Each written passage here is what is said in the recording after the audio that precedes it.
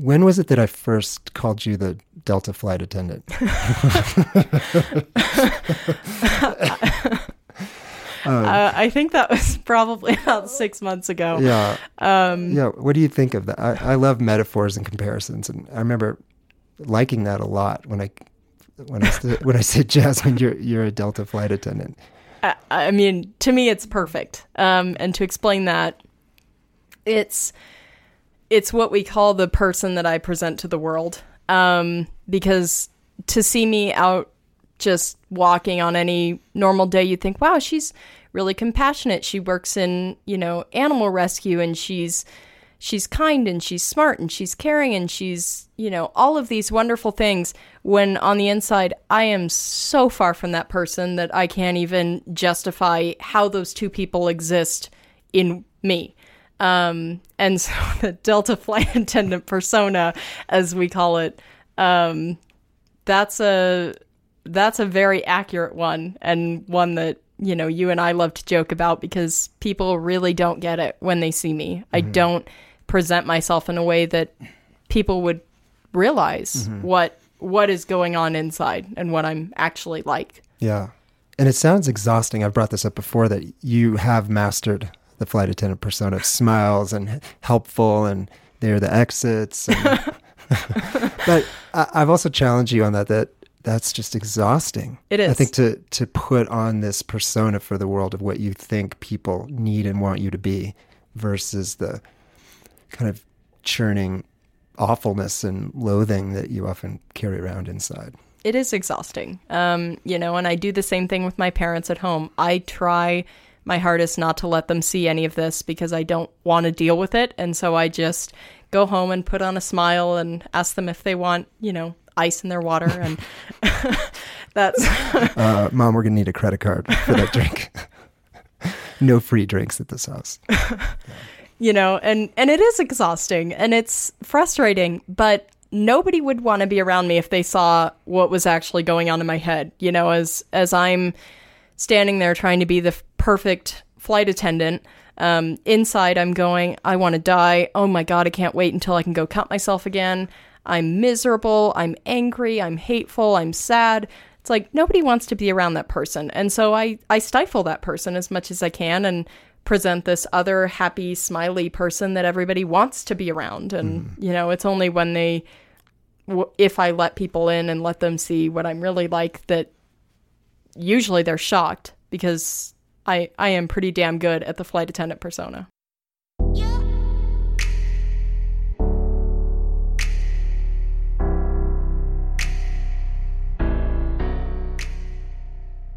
Welcome to Back from the Abyss. I'm Dr. Craig Heacock. In today's episode, we are trying something very different. Jasmine and I have been seeing each other for almost 3 years, doing intensive psychotherapy to address her borderline personality disorder. Rather than have Jasmine simply tell her story, like in previous episodes, together she and I explore the complexities of our treatment relationship and how this has evolved over time. One of the challenging parts of my therapy with Jasmine has been around the use of the borderline personality disorder label. I strongly suspected borderline personality disorder in the first year of therapy, but Jasmine was young. I thought her symptoms could still be lingering developmental issues, and I was scared that mentioning the word borderline would hurt her or scare her off.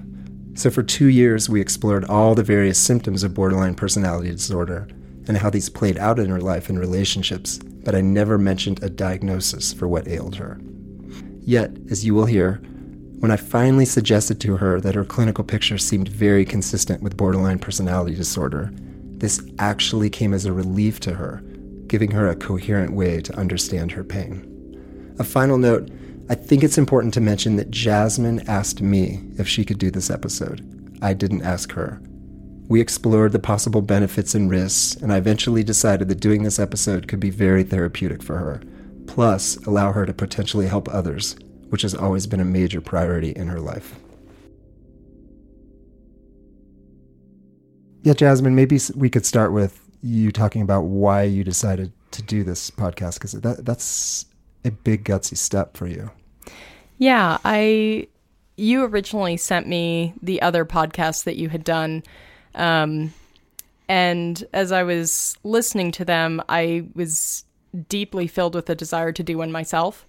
I really enjoy talking about my struggles and my issues, but I don't really have a canvas to do that much outside of therapy. And so I talked with you afterwards and said, I'd really like to do one of these myself. And you were open to doing that. And we eventually started talking about how that would come about and how we would talk about our relationship. And in doing so, I decided that it would be extremely meaningful for me. I'm hoping that not only is it meaningful for me, but it could be meaningful for other people to hear my story and connect with parts of it or learn things from parts of it. And so I'm really hoping that not only is it therapeutic for me to be able to talk through what I've been going through for 6 years now, but also for other people to learn from my nightmare of a life. Mm-hmm. So about a year ago, it was about roughly a year, you and I first started talking about this idea of borderline traits and borderline personality disorder. Right. You know, what are your memories of that time? Because that, in many therapist's office, when the subject of borderline personality disorder comes up, there's much dread and gnashing of teeth, and it can be a scary thing for both therapist and client-patient to begin to talk about. Yeah, before that, you had just kind of called it an undiagnosed mood disorder. You hadn't given a name to it. And for me, being such a detail-oriented person and hiding this so much from my parents, the first thing that really upset me was when I realized that was going to be on the bill that I give them, that was going to be that was going to be listed on the bill. It's like, oh man, I don't want them to know that. But as I started to do research about it, it wasn't really dread for me. It was more, oh, that makes sense. What parts resonate the most with you when you read about borderline personality disorder and how that manifests? Mostly it's how much I struggle with relationships. In borderline personality disorder, the tendency is that you fluctuate between almost idolizing the person that you're in a relationship with to completely switching and saying they don't care about me, they never cared about me, I don't care about them.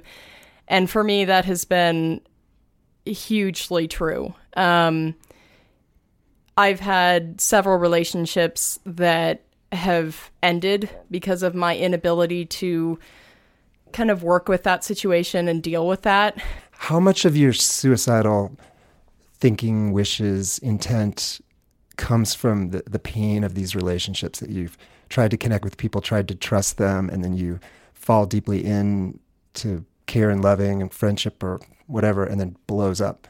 I mean, do you have a sense of, is that a small part of your suicidal thinking? Is that the major fuel of that fire? I would say it's a significant portion, but a lot of my suicidality also comes from just despising myself. And feeling like I'm not good enough, I'm never going to be good enough.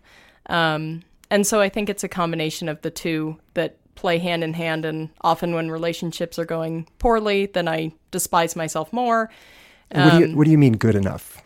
When you say, a big part of me wanting to die is thinking, knowing I'll never be good enough. What exactly is that for you?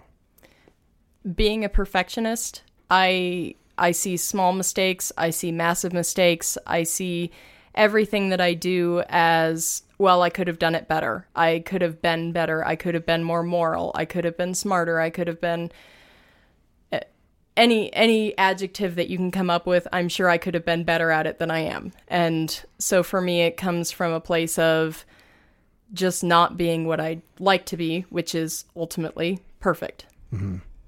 It's like you have this desperate inner need to be at the end of the rainbow where you are the best you could possibly be.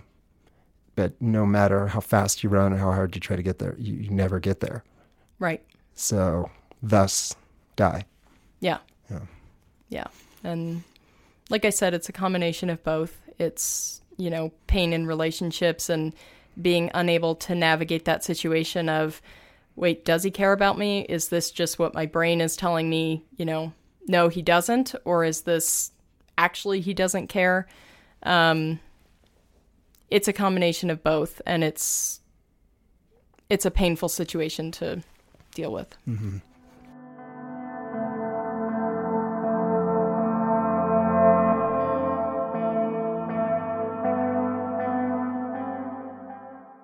Do you remember how old you were when you first started having suicidal thoughts? I can remember the date that I had that. It was October 3rd, 2013, so we're coming up on 6 years. And it was almost like a light switch flipped. I woke up that day and just started crying and was a different person that day forward. You know, for a lot of people, I think it's a gradual shift over time. And for me, it was more the day before I was fine. I was neutral. I was the person that I used to be, which was smart and caring and compassionate and good. And October 3rd, 2013, I just woke up a different person. I was suicidal. I was sad. I was angry. I was uncommunicative. I felt just over time there began to be rage inside of me that has really blossomed in the last couple of years. It seems like rage has been a greater driver for wanting to die than sadness. Is it? Yeah, I would say so. Yeah. At the beginning, I would say that's not necessarily true because I didn't have that rage. And so it was just, I'm sad, I'm not perfect, I want to die. And then over time, it's become in these moments where I really have this deep sense of rage and hatred and anger, that those are the moments where I'm most suicidal and most uncaring about how much my suicidality would hurt other people. Mm-hmm. Would you say that most of your rage is turned inward against yourself? Because you've already said that you think in most every imaginable way you're not enough, versus how much of that rage is turned outward towards other people? I think over time it's become slightly less about me and more about other people. For a long time, any sense of rage I had was always directed towards myself. It was always, you suck, you're not good enough, look at what a mess up you are. Now it's that too, but it also has another component of, wow, these people are screwing me over, they're stabbing me in the back, they're doing wrong to me. It's not all me. I'm not the only bad thing going on. Yeah. Could we just go back to that date? Was it October, you said? October 3rd. October 3rd. Do you have any theories, hypotheses, what happened? Because that's quite a dramatic story that, at least in your memory recounting of it, prior to that time, things were pretty much okay, and afterward, terrible. Unfortunately, I really don't. It's not like a massive traumatic trigger in my life occurred that sent me into this downward spiral. It was kind of just, like I said, a switch flipped, and I, even to this day, I don't know why. Mm-hmm. So no betrayals at school or, relationship trauma? No. I mean, I was 16, and so obviously that's not a particularly enjoyable time of life, but there was no trigger. And I think that still strikes me as... That's maybe even scarier. Yeah. Because I would imagine if, someone could look back, I started having these scary, terrible thoughts after a rape, or my mom left me, or a house burned down, or I had the dog bite, or whatever. At least if you can try to come up with a story. But for you, one night, age 16, you go to bed, and after that is an onslaught of hopelessness and despair. Yeah. For years on end. Yeah, absolutely. I mean, I was always the straight A student, the great kid, just what the closest I could be to perfect at that time. And after that, I mean, I'm crying at school lots of days during the week, and, I'm telling people I'm suicidal, and that's leading to more issues because they're going to worthless school counselors with, that, hey, she's going to kill herself, and they go in, so are you? No? Okay, then I guess that's fine. That was about the extent of their caring and help.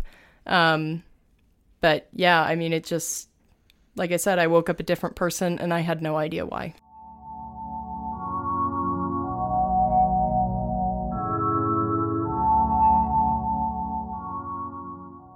Have you had any significant breaks, respite from suicidal thinking since you were 16? There were a few months, I graduated high school a semester early, and there were a few months after that I didn't feel it nearly as intensely until about the beginning of my second semester of college, when things really started to deteriorate again. But I would say I had a good 8 months there where it was like, well, I'm still not happy with myself, but I don't necessarily want to die over it. But kind of like it happened the first time, January 30th of that year, I just lost it and just became rageful and angry and hateful and wanted to die and was sad. And it was like, what happened? But I was fully back into it. Since then, I've had no breaks. Yeah. What have been some of your coping strategies to deal with all that rage and hopelessness and wanting to die?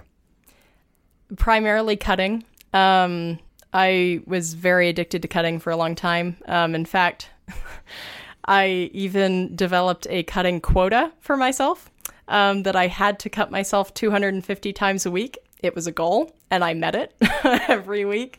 Because you're very conscientious. Yeah, and I'm very proud of that too. No, it is one of your great strengths. Yeah.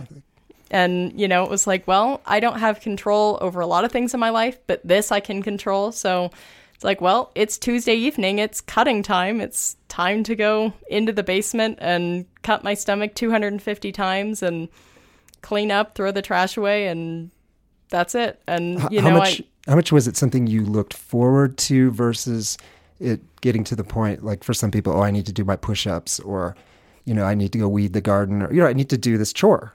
And I wonder, was it a little of both, something maybe that you planned for, looked forward to, and or felt obliged to do because you had planned it needed to happen? It began to be an obligation after 2 or 3 months. And I think it was about 3 or 3.5 months that I decided I'm just going to cut when I want to. I'm kind of done with this, quota at least. But for a long time, it really felt like an accomplishment each week. It was like, okay, that's off my checklist. I've done something this week, whether it's, Was that the main thing it did for you, was give you a sense of sort of completion and success, that here I have this challenging cutting quota, and if I meet it, I've achieved something?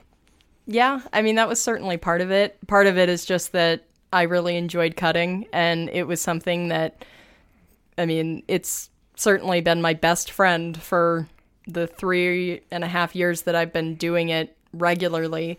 But, it also felt like an accomplishment in addition just to the enjoyment or relief that I got out of it, which I've gotten less relief over time. Just like any coping strategy, it starts off with a lot of relief, and over time it loses effectiveness. So, yeah. What's your relationship with cutting right now? It's more of a casual relationship.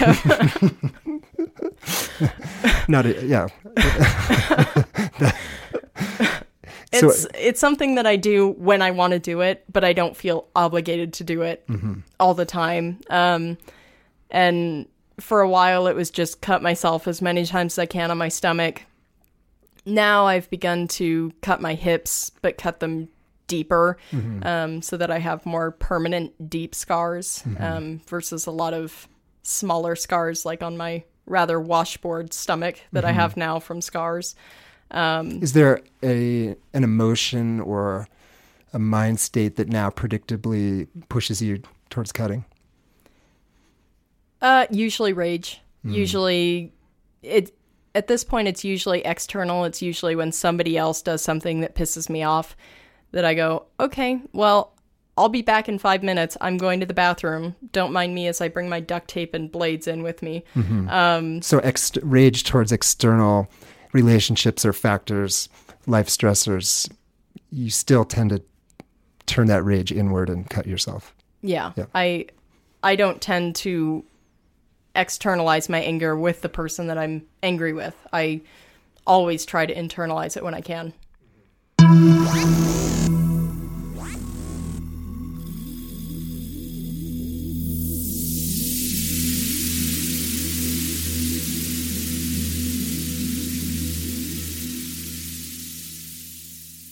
How have you stayed alive this long? No idea. I mean, there have certainly been things that have helped or hindered me from killing myself. For a long time, that was, I don't want to hurt my parents. I don't want to hurt the people who actually care about me. Within the last year, though, it's been more so, oh, I forgot I'm watching this person's dogs in 2 weeks. I can't kill myself now and break that commitment to them. So it's been more commitment based of, oh, I still have this I have to do. I have this. Okay, well, if I wait for those two things to happen, then I can kill myself. Yeah, it's almost like your superpower of conscientiousness is keeping you alive. Unfortunately, that's probably true. Mm-hmm. What brought you to see me? Do you remember the early decision to come see me or those early sessions? What were the symptoms or thoughts or problems that made you willing to come? So the first time I came and saw you was over a year before I saw you regularly. At that point, I was seeing a different psychologist, and he wanted to know what medications could possibly assist me. And so he referred me to you, where you basically said medication isn't going to help you. And after that, I hospitalized myself, and they required that I make an appointment with a psychiatrist. And I had actually enjoyed our session, the one session we had together, when I was seeing that other psychologist. And so I reached out to you. And do you remember what I might have explained about medications probably not being helpful for you? It seemed like you felt that my issues were primarily externally triggered, that I wasn't dealing with bipolar disorder or major depression. It seemed like at that time, you felt more like things were triggering me, and that was something that I would work through much better in psychotherapy. Mm-hmm. Yeah, if I remember right, back from our early couple sessions, I remember being struck by how incredibly distressed you were and suicidal, but also you had normal sleep. And I often find that when we have great emotional distress in someone who's sleeping normally, that argues very heavily against clinical depression or bipolar. Yeah. Besides cutting, another coping strategy, at least I think you and I would agree is a coping strategy, is disordered eating. Right. Yeah. And I mostly restrict on eating because I have very little self-control. And so when I do eat, I tend to binge eat, and then I feel like shit about myself. And so then I go back to restricting and then binge again. And it's just that cycle. I weigh myself every day, and pretty much every day I'm disappointed. So it's one more thing that I can tell myself, oh yeah, there's another way you're not good enough. You're not as thin as you used to be. And the body image issues have been becoming, I would say, more prevalent as cutting has been less prevalent lately. Although it sounds like with cutting, for a long time, you were at a point where you had a quota, you had a plan, like you could achieve some measure of, if you will, success with cutting. But as you're describing, eating disorder behaviors, again, back to the end of the rainbow thing, like you're never getting to the weight you want or the look you want or the ideal caloric intake. So it seems like that might not have been as powerful a coping strategy as cutting. I would say that's true. It does certainly further my self-deprecation and just one more reason that I should kill myself. Well, I'm never going to be as thin as I want to be. And, look at you, you've gained 5 pounds in the last month. And, so it I would say, if anything, it pushes me further towards suicide, which, I mean, in my mind is a good thing. Mm-hmm. Yeah, whether it was a conscious decision on your part or unconscious to latch on to disordered eating, in some ways, you're right, it does fuel your deep sense of failure, because inevitably, the more you fall into eating disordered behavior, the more of a failure someone's going to feel. I mean, that's just... Absolutely. That's the way it goes. Yeah. So, yeah, I wonder how conscious versus unconscious that choice was to sort of move to a coping strategy which will inevitably make you feel like a total failure. I think it was unconscious, at least in the beginning. And now it's more of a conscious effort of trying to justify one more reason why I should die.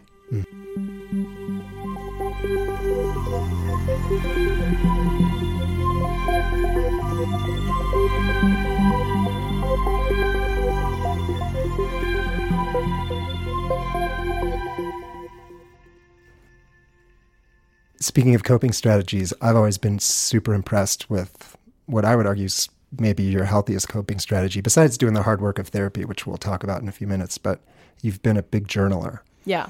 Yeah, maybe you could talk a little bit about that. Yeah, I mean, I've kept a Word document because I find that I can't write fast enough to keep up with all the thoughts in my head, and so I type it out. And I mean, I have 3,000 plus single-spaced pages of, ranting, basically. Some of it is, oh, here's what I did today, and some of it's, this is why I should die, and this is why I should die, and this is why I should die. And I find that it really helps me. I mean, I do it every single evening, and I find that it really helps me just to release all of the thoughts that are in my head and put them down. I can go back to them later if I want to. Yeah, I never have to. Yeah, do you ever go back and just see, how was I feeling at this point, or are things the same as they were 2 years ago?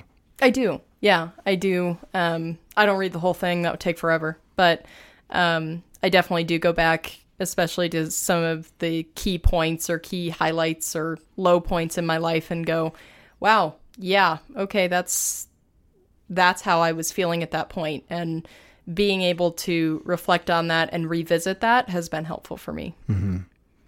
Looking back at your journals, do you have a sense of what ways you might have improved over the last, we've been seeing each other how long?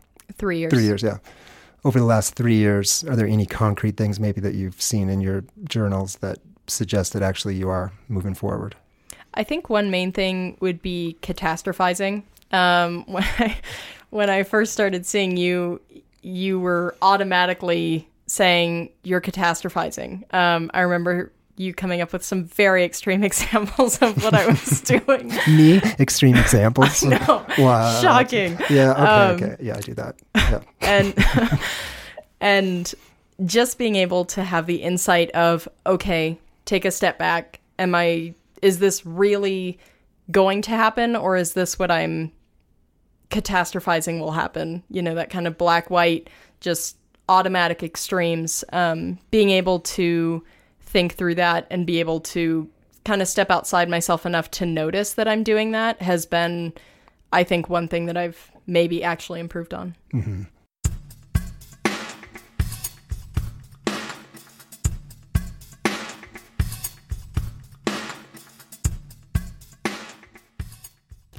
When you talk about relationships being painful, but it's sometimes very supportive, but also incredibly painful and often ending in a awful way.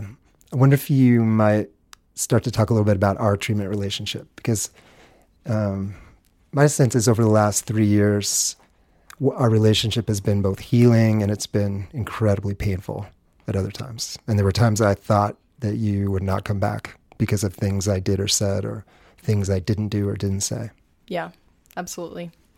Yeah, I mean, certainly one time that was very painful, I had reached out to you through text and said, very, very intense suicidality today. And you wrote back with a joke that you and I shared a lot because there's a lot of humor in our relationship. And I had been planning on killing myself within the next couple of days. And so with you writing that and joking with me, it was like, well, he doesn't care. I can go do anything to myself right now and he's not going to care. He'll just see my name in the paper a couple days later and he'll think, oh well. Mm-hmm. Do you remember if that was more, again, anger or rage towards me, or deep sadness or despair that I blew that so terribly? It seemed more like disappointment. Just, oh, well, I really thought that he was there for me. I thought he cared about me. I thought we were in this together, and I guess not. I guess this is just me trying to believe that somebody cares about me again. Yeah. Do you remember how we healed from that? I brought it up to you and I said, that was incredibly hurtful, and I was planning on killing myself, and you making a joke was really inappropriate at that point. And over the next few sessions, we started to, I would say I started getting back on track with being able to trust you again, because I certainly was at the point where I felt mistrustful of you because of that. But over time, I think just being able to recognize, okay, this is what I do. I tend to, somebody says something hurtful, I'm automatically going to say they never cared about me, they don't care about me, and leave the relationship. And with you, I had developed such a strong trust in you that I said, I'm not willing to give this up. Let's try to work on it. Mm-hmm. It seems like it's also a good learning point, or was a good learning point for me and for us, that texting is risky. Now, if you were to send me any kind of message that suggested you were in a terrible way, I would call you instantly. But when this happened, you're right, I can remember you wanting to use humor because that's easier and quicker, and you and I share so much humor. And in fact, some of our most painful sessions, we laugh a lot because I think we have a very similar sense of humor, but I dropped the ball horribly there. And I've apologized. I want to apologize again. And I'm glad you stuck in there, because there were other times, I think, where over the last 2 or 3 years where I did or said things or didn't say or didn't do things that were super hurtful.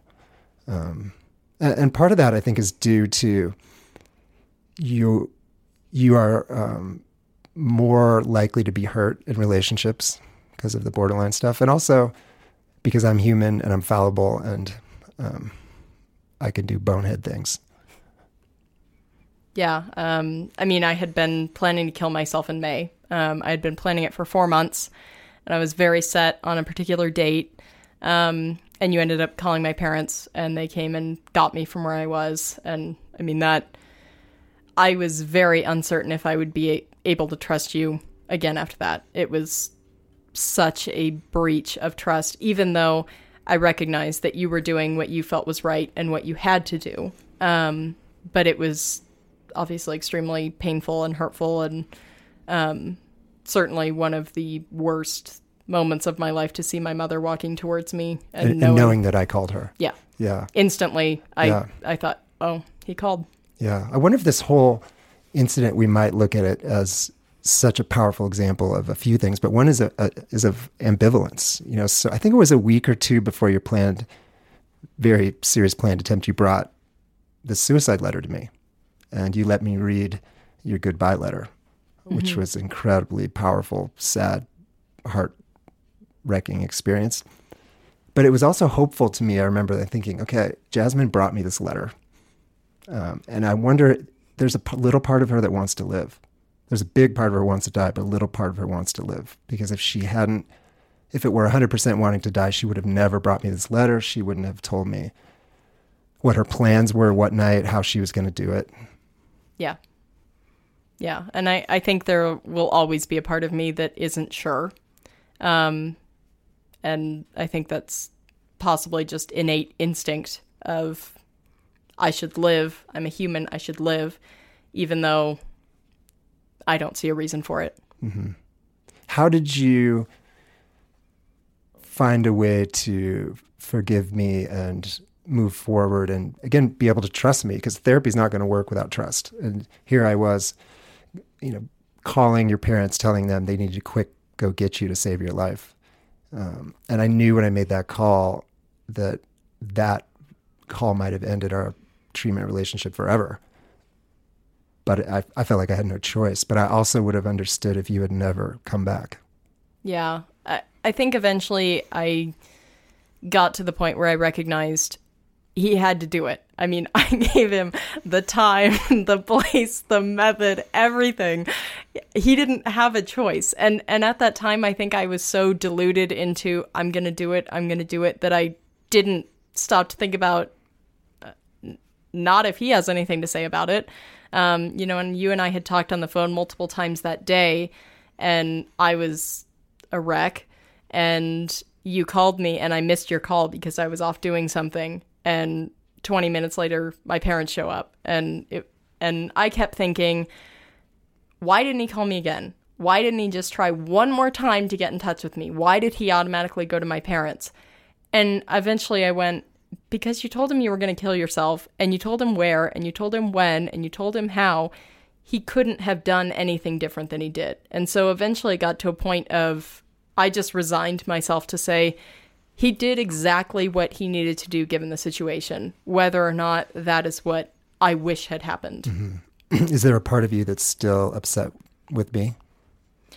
There's certainly a part of me that wishes I had killed myself that night.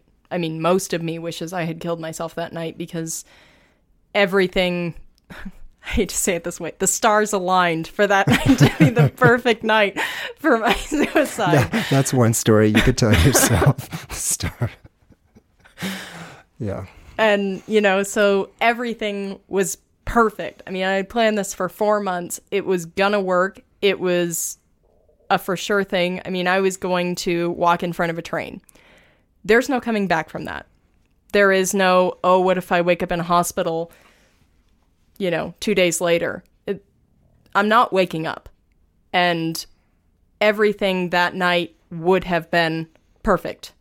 And so there's definitely still part of me that is angry that it didn't happen, but I would say I'm no longer angry with you. Mm-hmm.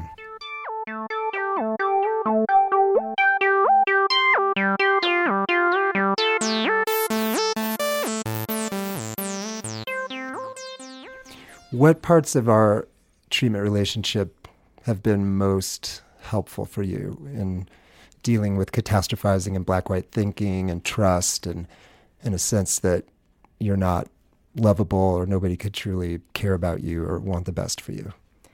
I mean, one of the best things has been the humor in our relationship. We laugh a ridiculous amount given the intensity of my suicidality and the intensity of my despair. I still remember a day, probably only a couple months into our relationship, where you walked in and you said, 0 to 10, where are you? And I said, I've been a solid 0 all week. And just with this genuine smile on my face, I can't really justify or explain the two, but I just really enjoy how much we laugh. And it makes therapy enjoyable so that I want to come back. But it also is a good way for me to work through how hard things are, too. Mm-hmm. To be able to laugh at how absurd it is of, I nearly killed myself last week. Not sure why, but I did. Mm-hmm. But at times, it's interesting, our strengths are our weaknesses. Our superpowers are our kryptonite. I agree with you. I think maybe the superpower of our treatment relationship is our shared sense of humor and stories we share. And yet, at times, my inappropriate use of humor or trying to go to that modality pushed you away in horribly powerful ways. Yeah. It's been both. I would say the vast majority of the time it's been extremely helpful. There have certainly been times where I've come in and you've tried to use humor and I've just not been able to get there with you. Mm-hmm. It's been too intense, too severe that I couldn't joke about it. And that's certainly been a tricky situation to navigate too, in that. But my memory is that with some of the early empathic failures where I thought you were wanting to go towards humor and you didn't, I only found out later, like weeks or days later. But it seemed, my memory is in more recent months that you're much more able to tell me quickly. No, we need to be more serious about this, or we need to approach this from a different kind of emotional valence than we often do. Yeah. And I've gotten to the point more and more that I'm willing to tell you this isn't the time for it. And, certainly in the beginning, I don't like upsetting people. So it's like, well, I don't want to tell him that he screwed up. I don't want to tell him that it really hurt me when he said this or joked about this. But more and more I've been realizing, no, this relationship is all about helping me get healthier. And so if I'm sitting here thinking, gosh, he's hurting me horribly and not saying anything about it, that's not doing anybody any good. Mm-hmm. Yeah, I'm sure it'd be interesting to know how many times I've said this, but my memory is I've said this a lot. It's something to the tune of, Jasmine, I am going to do or say things that are very hurtful to you, or I definitely am going to not do things that I should have done or said, and that please, let's talk about it. And again, my memory is in our early months, you wouldn't bring it up. You would be rageful or pulling away. But in more recent months, you bring it up right away when you feel like I have not been there for you in the way that you need. Yeah, I would say that's definitely true.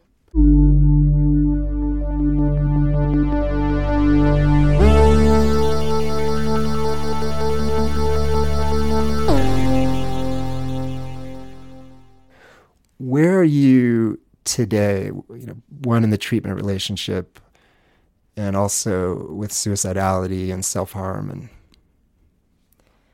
I mean, I would say that parts of me are healthier, but the desire to die is still as intense as it was 6 years ago.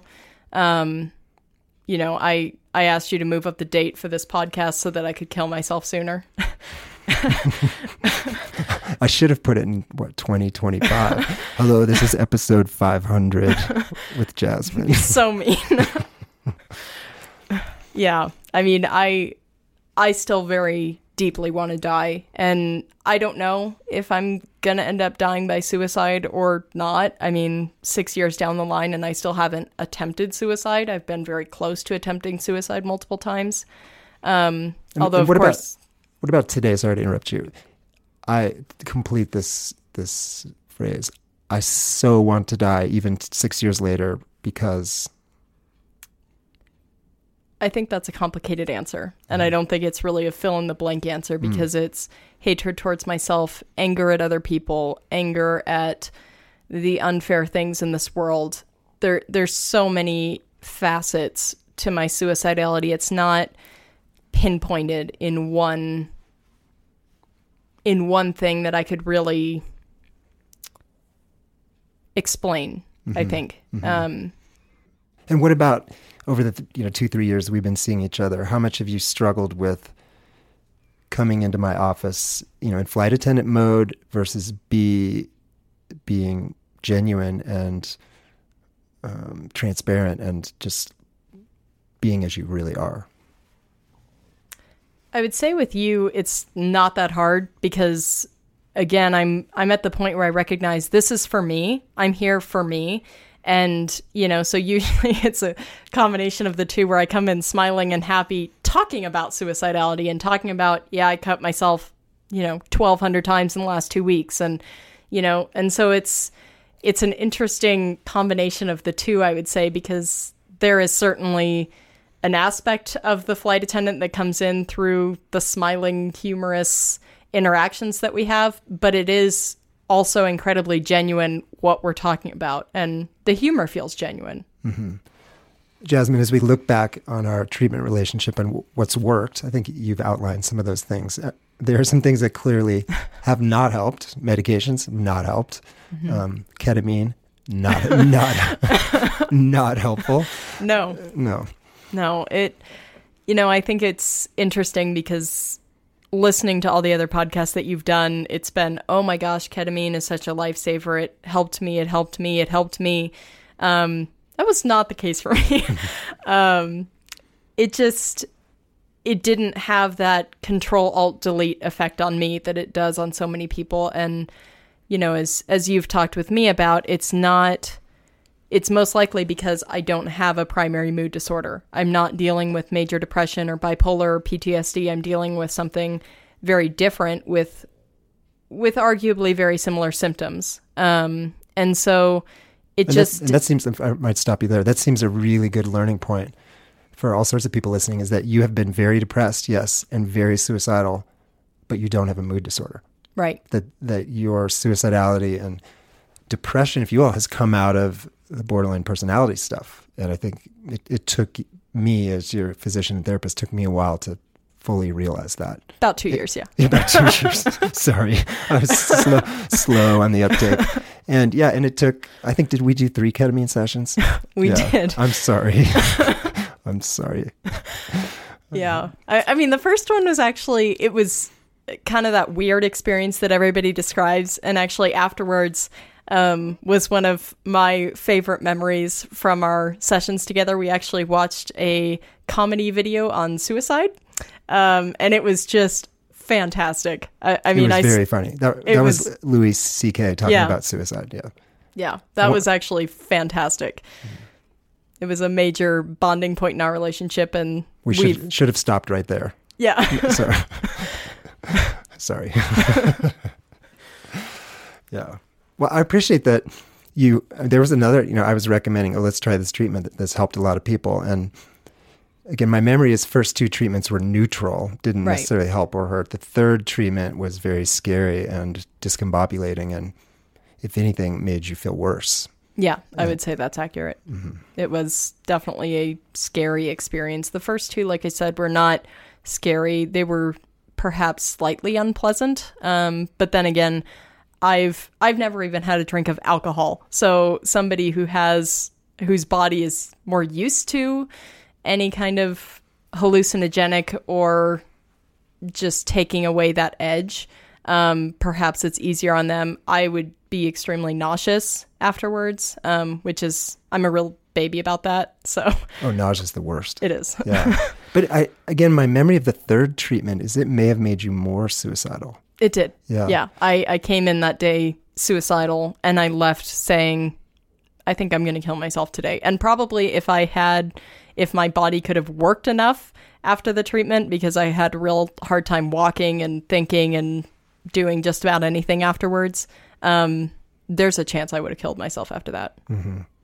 I wonder if you were disillusioned or upset with me for recommending those treatments afterwards, or alternatively, knowing you pretty well, if you turned it inward and thinking, oh, this is a treatment that helps a lot of people, hasn't helped me, thus maybe it's, quote unquote, my fault, or I wasn't even really upset about how ineffective the treatments were. At that point, I was and still am extremely suicidal. And at that point, I was willing to give it a shot. I mean, it's like I knew that it doesn't help every single person who walks in. I knew that going into it, but I thought, I'm extremely suicidal. That's the main thing that it helps with. So hopefully it'll help me. And, the first two times I left saying, do I feel a little bit better? I don't know. Maybe that was just because of the Louis C.K. video. I don't know. Yeah. But, it was a big learning point for me, because ketamine is often so helpful for suicidality, and you were terribly suicidal and it did not work at all. And I think it was only in the months afterwards that I was able to put it together that, the font of this suicidality really matters. And that your suicidality was not coming out of a mood disorder or PTSD, thus ketamine was not going to help. Right. And that was still a year before we kind of landed on borderline personality disorder. So, at that point, it was still classified as an undiagnosed mood disorder. And so we didn't know if it would help or not. But like I said, I was willing to give it a try, and I didn't feel angry that it didn't work. I just kind of said, okay, well, there's one more thing that doesn't work. Mm-hmm. And really the only thing that does work is talk therapy. Mm-hmm. So. What do you think a healthier relationship for you might look like? Because you've had some close relationships with folks that mostly or all ended in great pain. Yeah. Yeah. But as the healthier parts of you can imagine what a healthier relationship might look like in the coming months and years, do you have any thoughts on that? I think it would be less extreme, because I tend to trust very quickly, which I think is kind of surprising given how mistrustful I am of people. But, it's like I make a connection with somebody and I say, wow, okay, this is great. I'm going to say everything. I'm going to tell them how suicidal I am and everything. And, once they kind of back away or do something that's hurtful, I'm like, well, forget that. I'm done. And I think just learning more to find a balance between trust and mistrust and saying, okay, I shouldn't say everything immediately. I should build up a bond over time and then share small amounts of things rather than, hey, so I'm suicidal, I cut myself, I binge eat, I restrict, I'm a complete mess. Rather than doing that, just being able to navigate that more slowly and build up trust over time, and then not let every small mistake or insensitive comment from that other person ruin the relationship. One of the primary mantras of psychotherapy is the relationship heals. I think Jasmine's treatment course brings this truth into sharper focus. While the warmth, compassion, and acceptance in the therapy relationship is critically important, it's the working towards healing the inevitable empathic failures that can bring about the most profound psychological changes in patients with trust and attachment issues. For most people who come to therapy have been deeply hurt by others, and therapy is a chance to work through perceived rejections, criticisms, and abandonments in real time with a healing professional who can model a different, healthier, and more connecting way of handling the inevitable pain in human relationships. If you like this episode, please share it with anyone else who might find hope or meaning in this story. Check out our website, bftapodcast.com, where you can learn more about us and this project, get more information on the treatments mentioned in the stories, as well as additional resources and music credits. You can also email us with comments or story requests. If you have time, please rate us on iTunes, as this helps us spread these stories far and wide. Much gratitude to my good friend Chris Johnson, who does our sound, and thank you for listening to Back from the Abyss. May each of you find the strength and support to find your way through the darkness.